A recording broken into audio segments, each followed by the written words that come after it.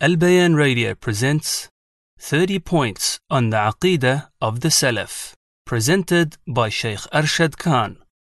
Bismillah wa salatu wa salamu ala nabiyyina Muhammad wa ala alihi wa sahbihi ajma'in. Chapter 5. Allah istawa, over his throne. The word istawa has general meaning and a specific meaning.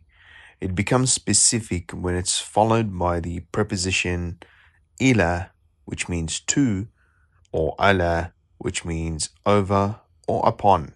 Here, it means to go over or to rise up. The Ahl Sunnah wal Jama'ah, the Ahl al Hadith, the Salaf al Salih, believe and testify that Allah subhanahu wa ta'ala is free from all deficiencies, and the Most High is above the seven heavens and over his throne. As in his saying, the most mighty and the most majestic in Surah Yunus, indeed your Lord is Allah, who created the heavens and the earth in 6 days, and then istawa, over the throne, disposing the affair. No one can intercede except after his permission.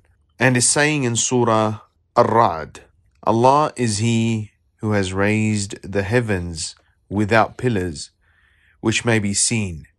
Then He istawa, over the throne. And his saying in Surah Al-Furqan, then He istawa, over the throne, Ar-Rahman, so ask Him, He is Al-Khabir. And is saying in Surah Al-Sajdah, it is Allah who has created the heavens and the earth and what is between them in 6 days. Then He istawa, over his throne. So these verses clearly demonstrate that Allah subhanahu wa ta'ala is above his throne in a manner which befits his majesty, without any negation or distortion. The scholars of the Ummah, and in particular the scholars from the Salaf al-Salih, may Allah have mercy upon them all, did not disagree that Allah the Most High is over his throne and the throne is above the seven heavens. They affirm what Allah the Most High has affirmed and believe in what He, the Lord, the Most Majestic, has informed us with. They state this fact in exactly the same manner as Allah has stated about His ascension. They accept its apparent meaning and leave the knowledge of its true nature to Allah subhanahu wa ta'ala and say, we believe in all that is from our Lord, and none receive admonition except the men of understanding in Surah Ali Imran. Just as Allah the Exalted informs us about those who are firmly grounded in knowledge, who say this statement, so He is pleased with them and praises them. We do not ask how Allah subhanahu wa ta'ala rose above the throne. That if He rose above the throne, it means that He's confined to a time and space.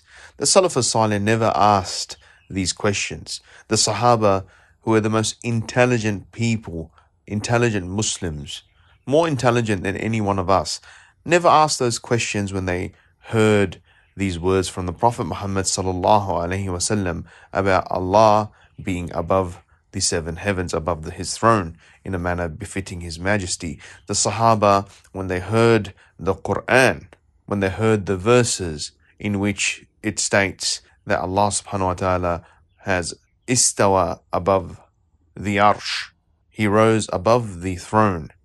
When they heard such verses, they didn't go up to the Prophet Muhammad sallallahu alaihi wasallam and ask the Prophet sallallahu alaihi wasallam, if you say this statement, if you make this statement, or if you believe this statement, that means you have confined Allah to a time and space.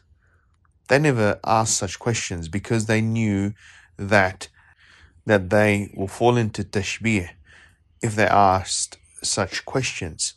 And such questions are not befitting for Allah subhanahu wa ta'ala, because there's nothing like Allah subhanahu wa ta'ala, and He is the all-hearing and the all-seeing. This program was presented by Al Bayan Radio, the voice of Ahl Sunnah wal Jama'ah.